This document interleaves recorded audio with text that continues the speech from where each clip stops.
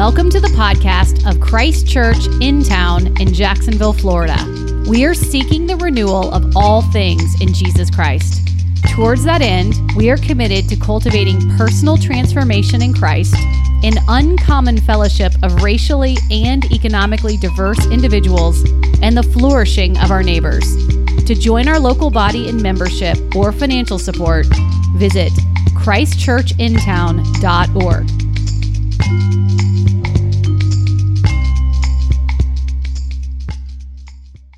This morning, we are continuing in a sermon series that we've been in for a little bit now, a series that we've called Purpose and Power, in which we've looked at the book of Acts, that story of the first churches, the early movement of Jesus' followers moving out from Jerusalem, going into the corners of the known world, bringing the message of the gospel and planting churches, caring for people. And this morning, we are going to be in Acts chapter 22. And just to get us caught up, this is a section, if you remember, Paul was heading into Jerusalem, having conducted his ministry in the Gentile world, having seen many people, outsiders to the life of God's people, come to faith. And what he had done was he had raised money from these far-flung Gentile and Greek-speaking churches to bring to Jerusalem to provide relief for the famine that was going on in Israel at the time. And with him, he was bringing a group of Greek-speaking Gentile Christians to introduce to the Jerusalem church. And he was warned on the way there that this was not going to go well for him, right? That he was not going to be welcome in Jerusalem, that this message that uncircumcised, formerly pagan Gentiles were now included and treated as full members of God's people. That this was not going to be a message well received by the powers that be in Jerusalem. He was warned not to go. He went. And by the time we pick up the story in this reading, he's caused a riot. He's been beaten. And now the Roman governor has come to say, hey, let's not beat him to death. Let's make sure he has a trial before we beat him to death. And so that's what we're going to be reading is Paul's defense in Jerusalem. So if you're willing and able, would you please stand as we read God's word? This morning's reading is Acts chapter 22, verses 1 through 22. Brothers and fathers, hear the defense that I now make before you. And when they heard that he was addressing them in the Hebrew language, they became even more quiet. And he said, I am a Jew, born in Tarsus in Cilicia, and brought up in this city, educated at the feet of Gamaliel, according to the strict manner of the law of our fathers, being zealous for God as all of you are this day. I persecuted this way to the death, binding and delivering to prison both men and women, as the high priest and the whole council of elders can bear me witness. For them I received letters to the brothers, and I journeyed toward Damascus to take those also who were there and bring them in bonds to Jerusalem to be punished. As I was on my way and drew near to Damascus, about noon a great light from heaven suddenly shone around me. And I fell to the ground and heard a voice saying to me, Saul, Saul, why are you persecuting me? And I answered, Who are you, Lord? And he said to me, I am Jesus of Nazareth, whom you are persecuting. Now those who were with me saw the light, but did not understand the voice of the one who was speaking to me. And I said, What shall I do, Lord? And the Lord said to me, Rise and go into Damascus, and there you will be told all that is appointed for you to do. And since I couldn't see because of the brightness of that light, I was led by the hand by those who were with me and came into Damascus. And one Ananias, a devout man according to the law, well spoken of by all the Jews who lived there, came to me. And standing by me said to me, Brother Saul, receive your sight. In that very hour I received my sight and saw him. And he said, The God of our fathers appointed to you to know his will, to see the righteous one and to hear a voice from his mouth. For you will be a witness for him to everyone of what you have seen and heard. And now why do you wait? Rise and be baptized and wash away your sins, calling on his name. When I had returned to Jerusalem and was praying in the temple, I fell into a trance and saw him saying to me, Make haste and get out of Jerusalem quickly, because they will not accept your testimony about me. And I said, Lord, they themselves know that in one synagogue after another I imprisoned and beat those who believed in you. And when the blood of Stephen, your witness, was being shed, I myself was standing by and approving and watching over the garments of those who killed him. And he said to me, go, for I will send you far away to the Gentiles. Now up to this word they listened to him, but then they raised their voices and said, away with such a fellow from the earth, for he should not be allowed to live. This is God's word. It's absolutely true, and it's given to us in love. You can be seated. So as you just heard in our passage today, we have Paul recounting once again the story of his conversion, the story of how he went from a persecutor of the church, a perpetrator of religious violence, killing those who disagreed with him, having seen Jesus on the road to Damascus, changed, becoming a follower of Jesus, and then sent as a missionary all over the world. Now, we've already preached on Paul's conversion story that happened earlier in Acts chapter 9. But we're going to get this story 3 times in the book of Acts. We get it the way Luke tells it in Acts 9, and then we get it again here in Acts 22, and then Paul's going to tell it again in Acts 26. This is one of those times when you're reading the Bible, and you run into them tell the story, and then a little later they tell it again, and then maybe a little later they tell it again. And if you're like me, you look at it, you go, the Bible's already getting kind of long. Maybe an editor could have come along and we could just get it, Luke could have just said, then Paul said, he told you what I told you earlier in chapter 9, just footnotes it. But we see this happening all through the Bible. We see Joseph, in the story of Joseph, the author tells the story and then later he recaps the story. We see in the Exodus, Moses leads the people through the water and the Red Sea to the other side. Then he writes a song about how he just did it, and you read the whole thing over again. God's covenant with David we get in Samuel, then again in Chronicles, and then a couple of times in Psalms. And you go, well, what's going on? By modern standards, this is not making for great reading, just repeating itself over and over again. But in the worldview of the Bible, what we're learning is that telling our story is a vital part of the Christian life, right? Not just God's activity in the world, God's activity in our life, but then our telling the story of God's activity in our life is a vital part of Christian worship and witness, right? It's a part of our worship, giving thanks for what God's done in our lives. And it's a part of our witness. That's what Paul's doing here is he's telling his story as a way of telling God's story of what he's done in an effort to persuade his hearers that what he's saying is true. He's telling his story to his hearers, even his opponents, so that it might move them to believe the gospel, that it might persuade them. Let's talk about that for a minute. Persuasion. The idea of engaging with someone with whom you disagree, with the idea of changing their mind about something that you believe. To persuade is to engage someone with the goal of changing their mind.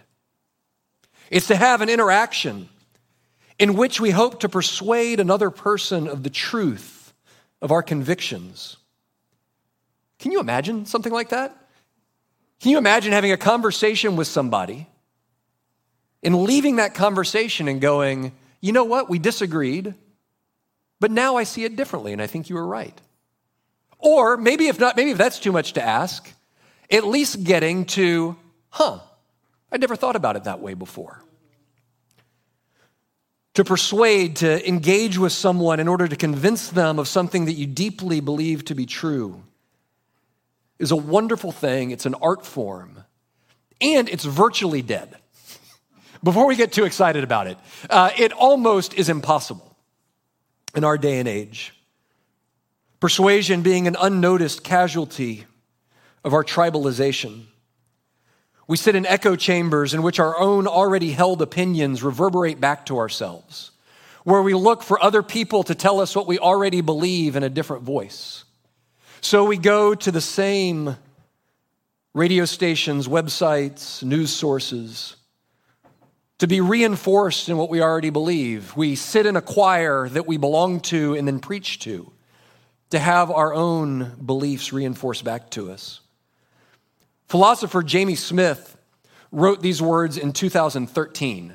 That's about 9 years ago, and this has not gotten better in the last 9 years. In such a world, in such a tribalized, fragmented world, an accompanying casualty is the lost art of persuasion. Instead, we get posturing and pronouncements and ultimatums. In other words, we get just the sort of public discourse that we deserve. Emotive appeals that shame our opponents, coupled with saber-rattling denouncements that rally our troops. What's important is that we preach loud enough to be sure everyone in our own choir hears us. Friends, as Christians, we can't afford to give up on persuasion, on the hope that we might be able to dialogue and engage with someone who disagrees with us about things that we believe matter most in the world, in the hope of persuading them of truth, persuading them of our own convictions. To give up on persuasion is to give up on evangelism. It's to give up on the notion of public truth and the common good, this idea that we are seeking the welfare of our city, of our neighbors, of those around us. We need to hold on to the hope that it's possible for someone to change their mind, that it's possible to engage in a relationship with someone with the goal of persuading them of the truth of the gospel. We live in a world in which the idea of persuasion is viewed with suspicion, right? It's viewed with who are you to tell me anything?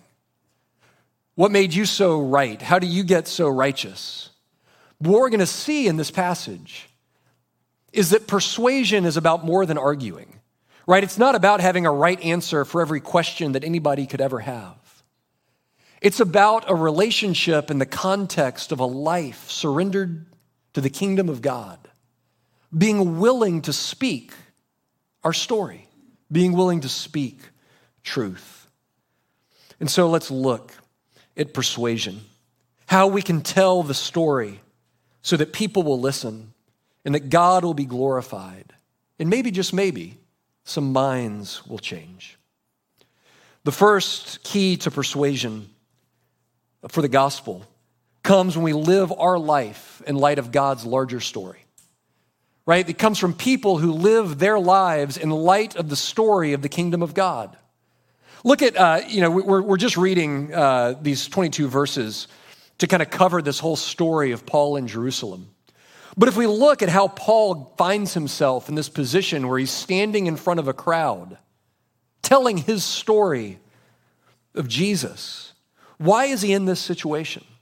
Well, he's in this situation, we learn in chapter 21, because Paul was living his life in a new story, a story in which his hearers, the story in which the Jews of Jerusalem had not yet caught up to.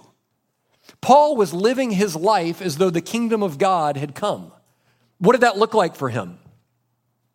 For him, it meant bringing this new Jew-Gentile band of Christians into Jerusalem. To understand this, we have to understand that Jews and Gentiles were at a place of deep animosity towards one another. They did not like one another. They viewed one another with suspicion and even hatred. And yet what Paul had seen after his conversion and as he went out into the world was he saw these Gentile believers in Asia and in Greece coming to genuine faith in the true God, singing his praises, giving him prayers, and then sending out of the generosity of their hearts an overflow back to Jerusalem to care for the Jerusalem church. Paul had seen things that led him to believe that reality had fundamentally changed, that it was no longer Jews on this side, Gentiles on this side, but that God had reconciled both through his cross to make one new people of God. And Paul said, I'm going to go to Jerusalem, and when I get there, I'm not going to stop living in light of that reality. I'm not going to go to Jerusalem and then pretend that what I know to be true isn't true anymore. Instead, I'm going to go and I'm going to live my life in light of the kingdom of God. And they're going to have questions about it. They might hate it, and bad things might happen to me. but this is my reality. This is the reality that Jesus has brought into the world. Paul knew this. This is what gets him in trouble. If you look at chapter 21, in verse 28 and 29, we see this riot begin. And we're told that one little band of the people in Israel, in verse 28, begins crying out, "Men of Israel, help. This is the man who is teaching everyone against the people and against the law and against this place." This place there is the temple.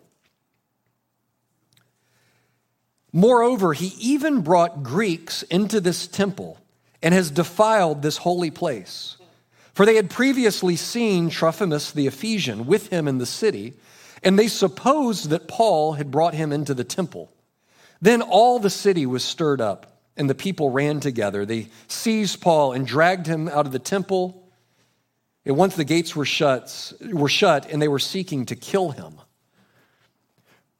Right, so what happened was Paul brought this band of Gentiles into the city. One was this Ephesian guy, and he was living as though they were fully incorporated members of the people of God, these uncircumcised Gentiles. If you want to get a notice in how not to persuade anyone of anything, look at how this crowd responds. It looks like, so what they're accusing him of is having taken uncircumcised Greek believer into the temple. And it said they saw him in the city and they assumed that he had gone into the temple with them. And it doesn't seem like he did. It seems like this was an assumption that they made on the basis of having seen him somewhere. And so a good way to not persuade or to not have a conversation is to say, "Hey, I saw this, therefore blank, therefore let's kill him." Right? It was, I saw somebody who did something that I think is wrong, and so I'm going to stone him. I'm going to go against him. And Paul gets beaten to within an inch of his life because he was willing to live within the reality of the kingdom of God in a world that did not recognize it, in a world that had not caught up to this good news. And friends, that is the context in which we witness to the truth of the gospel, in which we try to persuade our neighbors of the reality of the kingdom of God. To be a Christian is to live as a citizen of that world in the midst of this world, right? It's to live as though and to live within a community that believes Jesus when he says the kingdom of God is here. The most persuasive thing that we can do often is to live as if the kingdom really has come, to begin to embody the values of the kingdom and to live under the reign of Jesus. Right? Remember, if you want to know what the kingdom of God looks like, remember the words that we just prayed. Thy kingdom come, thy will be done on earth as it is in heaven. It's to order our lives under the reign of God so that our lives might be more a reflection of his will in heaven.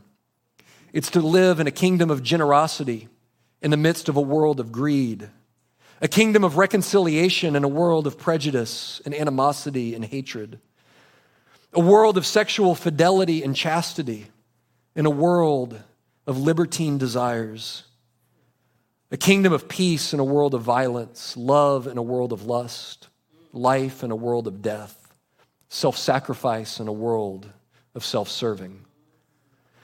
To live in this way in the world is necessarily provocative, right? For good or ill, right? This was a provocative way for Paul to live. Paul did this because he believed it was true. He lived it out, and he nearly died for it. In a world that doesn't recognize the kingship of Jesus, to live as this kind of counterculture does provoke a response. It might be the response of curiosity. Remember what Peter says in 1 Peter, be prepared to give an answer for the hope that you have. It might be somebody coming up, your neighbor, and saying, tell me about how and why you do this or believe this or live this way. It might be a good-natured curiosity, or it might be vitriol. French philosopher Blaise Pascal put it this way: for every man is almost always led to believe, not by proof, but through that which is attractive.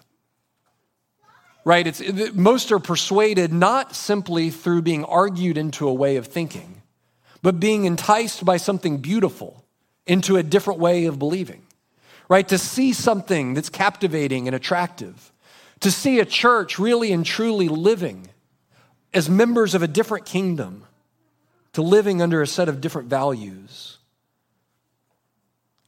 is perhaps the best and most persuasive means of our witness in our world.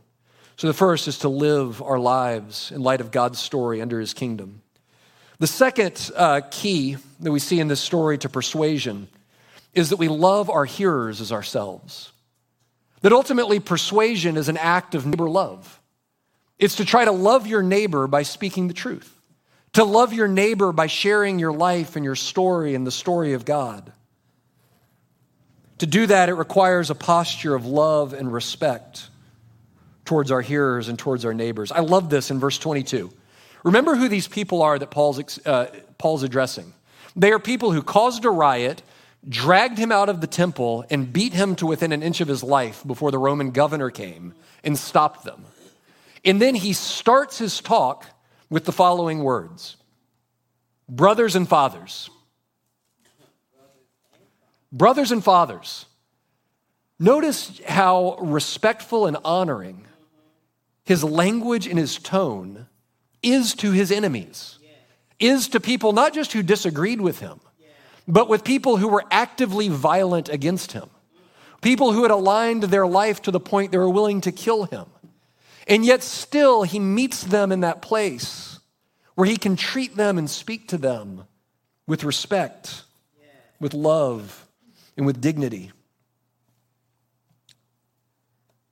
To love our neighbors and to seek to persuade them means that we do view them as worthy of respect, as worthy of love, and as someone who's able to be persuaded.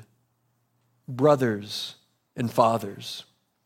Then he meets them further in their world. He had been speaking in Greek, and yet when he begins addressing this crowd, he switches to Hebrew.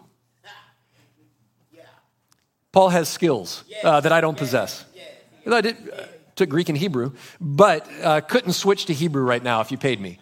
But Paul, knowing that this was the language that they heard, the language that they recognized, switched and began addressing them in their language. He respects them enough to give them honor. He respects them enough to speak their language. It's true, I think, that people are rarely persuaded by people who they're not convinced love them, or who are not convinced at least like them, right? Rarely has someone persuaded someone from a posture of hatred. Rarely is somebody willing to stop and listen to someone on the basis of feeling judged by that person or being hated by that person. It is a very old, slightly cheesy expression, right? That people don't care how much you know until they know how much you care, right? And it does. It's a little bit trite, but it's true, right? That unless somebody feels that you genuinely care about them, that you genuinely want their best, rarely are they able to listen or to give us the time of day. I love that Paul refuses. These people had pretty clearly declared Paul their enemy. And yet, Jesus tells us, right, to love our enemies and to bless those who persecute us. That's the way of Jesus as told in the Sermon on the Mount. Which means, as a Christian, just because someone calls you their enemy doesn't mean that you are. It doesn't mean that you have to return the favor. They can call you enemy, and you can call them brother and father and sister and mother. Because here's what Paul knew. He knew two things. On the one hand, he knew that he held beliefs that his neighbors found deeply troubling, offensive, and a threat to their worldview. He knew that, right? He knew that there was an offense to what he was presenting them that he could not minimize and he could not do away with. He knew it was there because just a few short years ago, he was them. That's right. He was killing people that believed what he now believes. And so he knew there's an offensive thing that I believe that is offensive to my neighbor. But on the other hand, I don't personally have to be offensive to my neighbor, right? I can live my life in such a way that I try to remove every offense other than the gospel that might stand between me and my neighbors, right? That I can say, look, the gospel, we're told, look, there's parts of Christian faith, practice, and ethics that we are not free to negotiate, right? That we are not free to negotiate with Jesus on whether or not he really meant it. There's parts of what we believe, what we celebrate. Remember last week, we were here with pretty clothes on and celebrating what? The belief that a guy rose from the dead and that it means the salvation of the world. That is a tough pill to swallow. So we believe some stuff that is confusing and offensive and that we are not free to modify in order to make it more plausible to our neighbors. But we are called to figure out how to live it, speak it, embody it in a way that removes the other stuff that might be offensive to our neighbors. To remove any pride or arrogance or judgment from the way that we relate towards our neighbors, so that we can communicate towards our neighbors our love, our compassion, and the grace of Jesus. I can be courteous and respectful and honoring, even as I believe that about some of the most fundamental elements of life in this world, they're wrong. And I believe that I'm right. Not because I'm right or I'm smart or I'm righteous, but because, like Paul, I've been changed. Something's happened where the light of God is shown into our lives, convincing us of the truth of the gospel. So we love our hearer as ourself. And then finally, we learn to tell our story honestly. Look, everything we've said so far about persuasion has nothing to do with talking, right? Everything we've said so far, if you're somebody who, when we start talking about evangelism, start talking about sharing what we believe, if you go, oh, no, that's for other people. That's for pastors and Billy Graham and people, that crazy guy on the street corner with the megaphone. Right? Nothing we've said so far, everything we've said so far has to do with creating a context for persuasion, right? A community of people living according to the kingdom of God, life of treating our neighbors with love, honor, respect. And then, and only then, having created a context of care, a context of kingdom living, to learn to tell our story honestly. The single most persuasive tool that any of us have in persuading anyone is the ability to share our story. The ability to share what's happened to you, right? To be a Christian is to have a story, right? A lot of us don't feel like we have Paul's story, right? But it's to have a story. To be a Christian is to be someone whom the light of the gospel shone into your life and it transformed your heart. And that story is the most persuasive thing we can offer. And this is not like postmodern subjectivism, right? Because Paul said it, right? Paul is sharing his story as a way into the big story, right? He's sharing his experience as a way into the ultimate reality of what he believes and knows to be true. Oftentimes, and a word that we use in church and in Christian circles that you don't use much else in the world is the word stewardship. I don't remember the last time I heard the word stewardship outside of a church. But what it means to be a steward is to be someone who's entrusted with something by someone else for a larger purpose, right? And so oftentimes, right, when the pastor starts talking about stewardship, what's he normally about to talk about, right? So stewardship, one of the ways we talk about it is to say, look, all of our possessions belong to God. He's given them to us, but they're not really ours. We're a steward of them, and we're to invest them into the kingdom, right? It was Jesus in the parable of the talents. Remember that story where different people got different amounts, and they were supposed to invest it for an increase. Paul in 1 Corinthians talks about being stewards of the mysteries of God, that we're stewards of the gospel, of this gift that we've been given. Elsewhere, he talks about us being stewards of the various gifts that we've received, the many graces of God. But maybe the most important stewardship that any of us have is our stewardship of our own story. right? Other people have money they can give. Other people have gifts that may be somewhat like yours. Other people have the gospel they can tell. But nobody has your exact story, right? Nobody knows in exactly the way that you do, from exactly the angle that you've seen it, the grace of God in Jesus. Right, look, the way that the gospel goes forward, right, there's one gospel, there's one story, one Jesus who died on one cross and then rose. There's one story of redemption.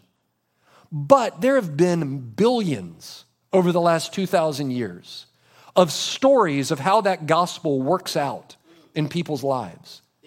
There's enough angles on it that even in the Bible, we have 4 of them.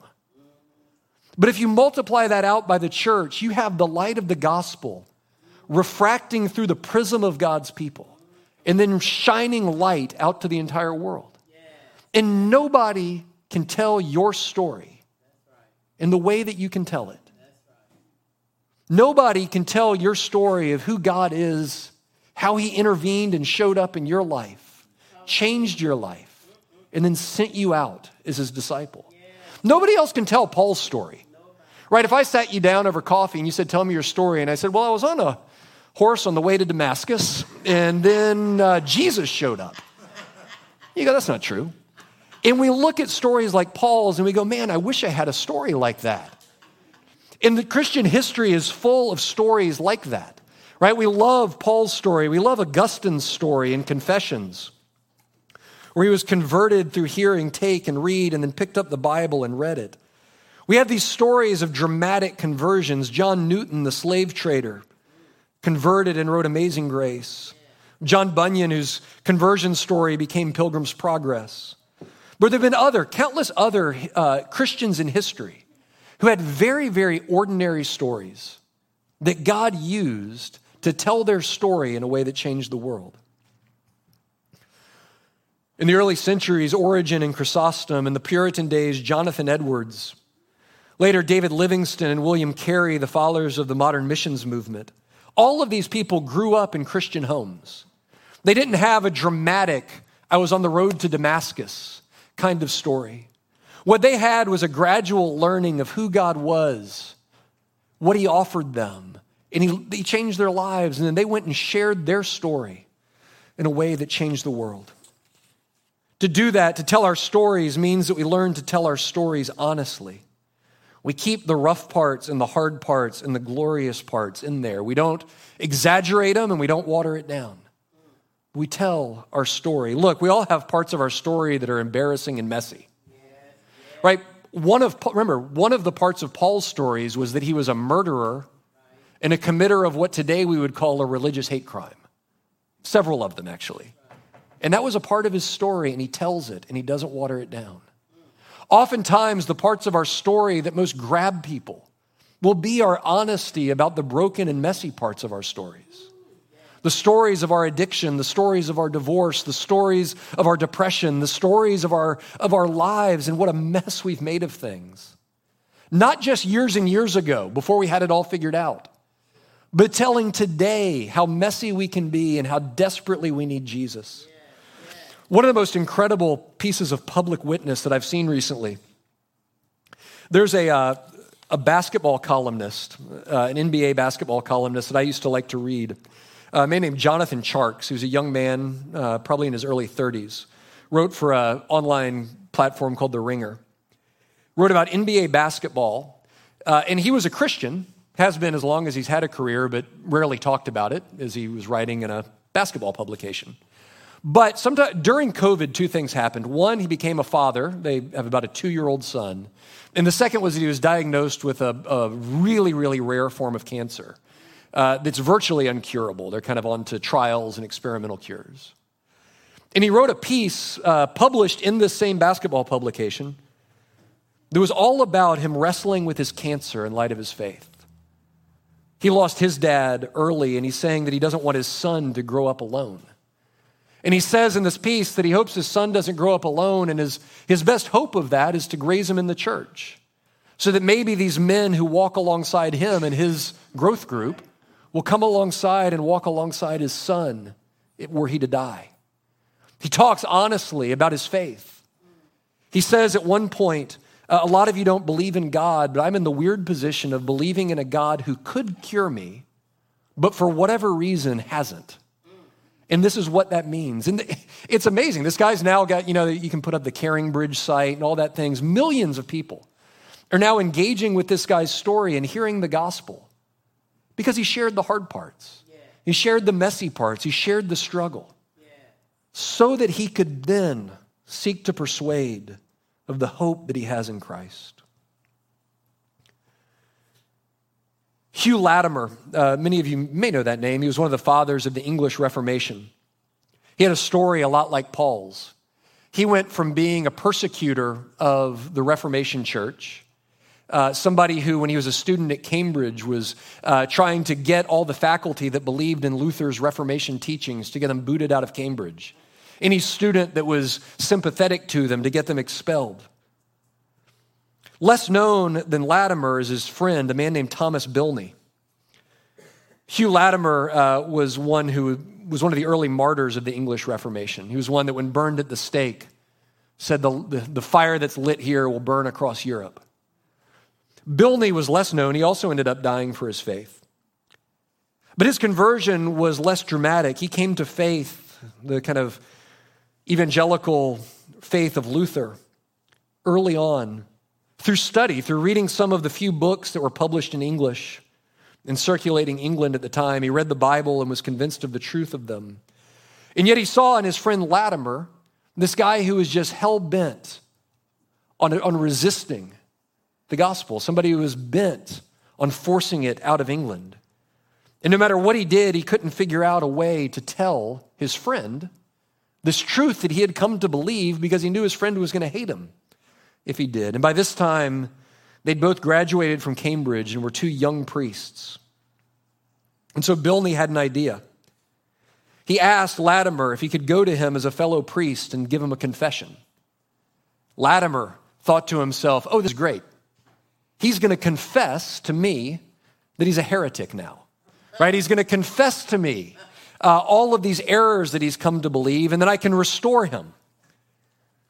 But what Bilney wanted to confess was his own weakness, his own powerlessness, his own inability to live a life obedient to God, the inability of the church to help him, and the peace that he found when he received the gospel of free justification through the grace of Jesus, the Lamb of God who takes away the sin of the world. He described to Latimer how his conscience used to be so uneasy that he never knew if God really loved him, but now he knew what it was to be adopted as a child of God. And Latimer, in that moment, hearing his friend's confession, changed his mind. He was persuaded. The gospel got a hold of his heart. Latimer, in his telling, says, I learned more by that confession than in many years before. From that time forward, I began to smell the word of God everywhere that I went. I learned that though my sins were as white as scarlet, as though they were as scarlet, they would be as white as snow. Two young college graduates, one sitting and telling his story, confessing his need of grace, another receiving it, persuaded, changing his mind and coming to faith. It's a story that's happened millions of times. And it's a story that we pray continues to happen in our lives, in our neighborhoods, in our families forever. Let's pray. Lord Jesus, we would long to be vessels of your grace. We long to be people who can persuade, not because we're clever or smart or crafty, not because we have every argument under the sun for why we're right, but simply because that we've encountered the power of the gospel, the resurrection power of Jesus. Lord, we pray that your light would shine in our lives and shine through our lives to our neighbors. Help us to love our neighbors well. Help us to speak words of grace and love. Lord, help us to share humbly and yet with conviction the truth that's gripped our hearts. And it's in Jesus' name we pray. Amen.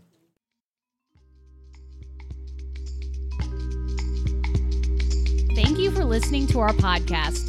If you would like more information or would like to help support the local body of Christ Church in town, please visit our website at christchurchintown.org.